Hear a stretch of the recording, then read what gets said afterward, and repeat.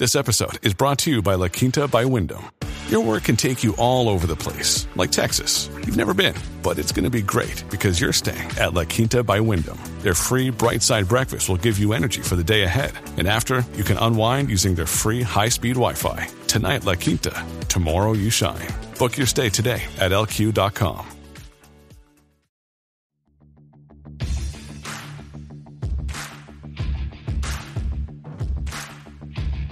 Hey, I'm Ryan Mallory, and this is my Swing Trading the Stock Market podcast.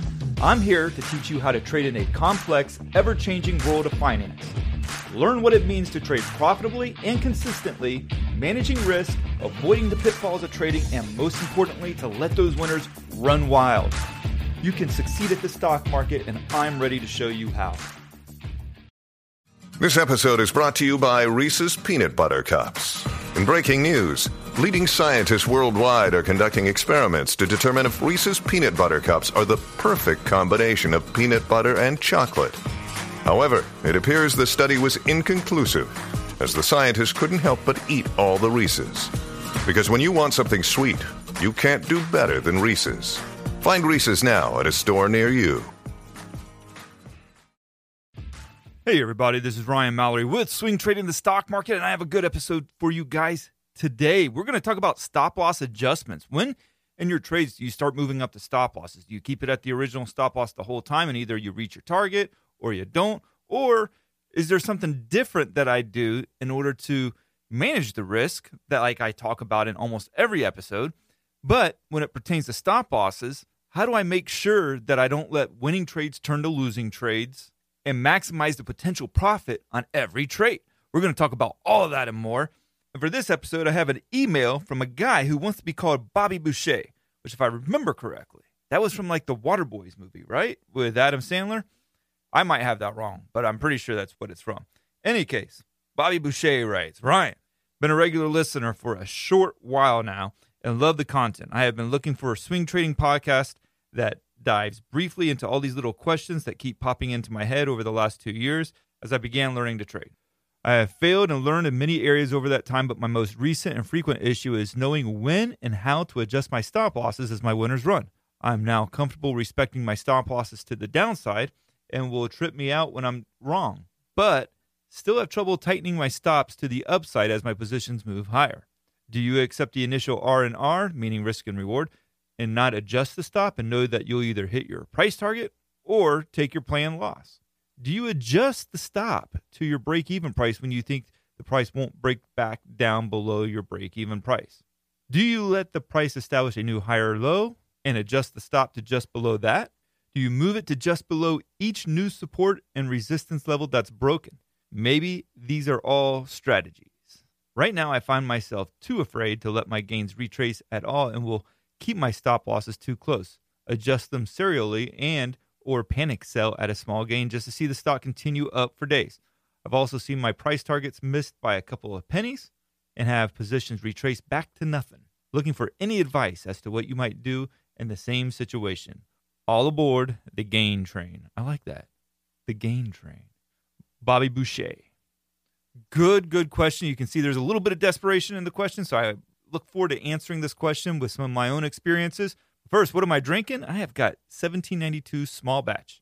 And believe it or not, I actually thought I've already reviewed this one, but apparently I haven't because I went back through my logs and nope, never have. So 1792 small batch. And by the way, you know why it's called 1792? Because it was the year that Kentucky joined the United States. A little background for you there. Actually, I just read it off the back of the bottle. This stuff is pretty strong, though. It's 46.85% alcohol and 93.7 proof. Now, to the nose, I'm picking up some like vanilla smells. I like that vanilla. It's a good smell. But now to the taste, it's a little bit smoky, pretty robust. And then it comes in hot at that finish. But it's not like a gag you, this is too much kind of a hot. It's a classy kind of hot. It's like, hey, it's hot, but it's not going to like cause me to make a scene in front of others kind of hot. And after a few sips, it starts to numb the tongue a little bit. It's kind of interesting. Now, I don't think this is like in the same category as Old Forester or Buffalo Trace, but I do think it's up there with Elijah Craig or some Jeffersons. I'm going to give it a 7.3. I think it's a quality one. I think it's an everyday sipper. Price point, it's not too bad. I think it was like $30-something if I remember right. But the funny thing is, and I've noticed this on almost every bottle that I read, they always want to tell you how it's bold yet smooth. I mean, almost every bottle will tell you how smooth it is. And for once, I just wish a whiskey bottle would get a little bit creative. Like, man, this will kick you where the sun don't shine, but it'll leave you with nothing but wanting to come back for more. I mean, something like that, like something to really grab your attention. Not all of this like, oh, it's bold yet smooth and whatever, But anyway, 7.3 for $17.92 small batch. Now, back to Bobby Boucher and his question here. Because there is a lot to talk about. He's got huge problems with the stop losses. Not so much obeying their original trading plan, but I think a lot of it goes back to his treatment of his price targets. Now, for me personally, when it comes to price targets, I don't care about them. I really don't. The only time that price targets are really relevant to me is when I'm setting up the trade. So when I'm setting up the trade, I'm placing a stop loss at a certain price point. I'm wanting to get in at another price point. And let's say I'm wanting to get in at $100 and I'm wanting to set a stop loss at $95. So then I need to see, is there a clear path or target area that this stock could go to without running into heavy resistance or any strong obstacles, like a declining trend line that it's bounced off of or been rejected at like 5 or 6 times in a row, or maybe there's some resistance overhead at 105 that has sent price spiraling downward 5 out of the last 7 times. Then that's something that I want to take serious, right? So I'm looking for a place that I can put a price target at that would make sense to how high can this stock really go without running into some serious resistance. And that's where I come up with my price target. Do I follow that price target after I get into the trade? No, because I want to let my winners run. I want to stay in that trade no matter what. So let's say on this particular trade, I want to get in at 100. I have a stop loss at 95, and I see a price target of 110. So I have a 2-to-1 reward to risk ratio. Now, the first day it gets upgraded, it goes off on a big run and it hits 110. Am I selling out right there? No. I might take some partial profits because I'm taking partial profits on about a 2-to-1 reward risk ratio that can be had. So maybe I'm selling like a third of a position. And in doing so, by taking partial profits, I'm actually increasing the stop loss in an indirect way. Because think about it. When you're raising your stop loss, what are you doing? You're managing the risk in such a way that you're decreasing the amount of risk remaining on the trade. When you're taking partial profits, you're doing the same thing. You're reducing the amount of risk that's remaining on the trade. Instead of having a full position, you're trading with 2/3 of a position or 3/4 of a position, depending on what you take out of the trade. But the more you take partial profits, the more you're reducing the risk. Yes, you're limiting the reward to the upside, but the very reason why you're reducing the position size is to also free up the emotions. Because so often, if we're just going all in and all out, and it's okay to go all in, but I do think that there's a lot of problems that you run into when you're going all out, because you'll get 3 or 4% up on a trade and that money starts to mean something to you. And it's like, either I get it all now or I risk not getting any of it. And so for me, I like to go ahead and take partial profits along the way, because that emotion and that feeling is going to be far less cumbersome to me as a trader. I'm not going to be thinking like that if I'm down to a 1/3 of a position or a quarter of a position. I then have the liberty, because maybe I took some profits along the way at 5% and 10%, and now I'm down to a third of a position, and I can say, I can let this one run wild. I can maybe even have a stop loss that's like 7 or 8%, because one, my risk exposure is not that great. So I don't have to have a very tight stop loss. And typically, the longer that I'm in a trade, the wider the stop loss is going to get, because I want to let that winner run as much as possible. The very fact that I'm down to 1/3 of a position means that the trade has been really successful. And so I want that last third of a position to run wild. But now if I have a full position, it's a lot harder, because you're dealing with a lot more volatility in that trade, and you don't have any profits to speak of yet on that trade. But let's say I get into a trade at 100. Let's say it goes up to 105. I take partial profits with 1/3 of my position. Then it goes up to 110, and I take another 1/3 off. So now I'm down to 1/3 of a position at 110. It goes up maybe to 112, and then it comes all the way back down to 100. Let's say even goes down to 98, and I go ahead and get out. That's where I had my stop loss moved up to. And again, I'm talking about hypotheticals here, not about any particular stock. Well, the trade was still profitable because of what I did on the first third and the second third. And yes, it came back down, and I didn't make as much as I had hoped for, but I still walk away a winner, despite the fact that the final third went from green to red. Now, that's not ideal for me to want to manage a trade in that manner, but I'm just trying to show you an extreme example where the stock, you were well in the green and you go right back down to the red. but you still came away with the strong profit on the stock because you took profits along the way with the first 2/3 of your trade. But now if you're going at it with a full position, you're not taking any profits at all, then you're walking away with a 2% loss when you could have had a 12% gain at one point. Because in the end, I want to give that final third or final quarter of a position as much room to run with as possible. Sometimes it may just be a half a position. Maybe I take half off after, a 5 or a 6% run, and then I'm ready to see what the other half will do. But nonetheless, whether it's a third or a half or a quarter or something else in between, it still takes risk off the table. It still acts as if I'm raising my stop loss to reduce risk. So in the end, target prices are great for determining whether a trade is worthwhile, but once you're in the trade, they can be a real handicap if you just blindly say, okay, hit my target price, I'm out.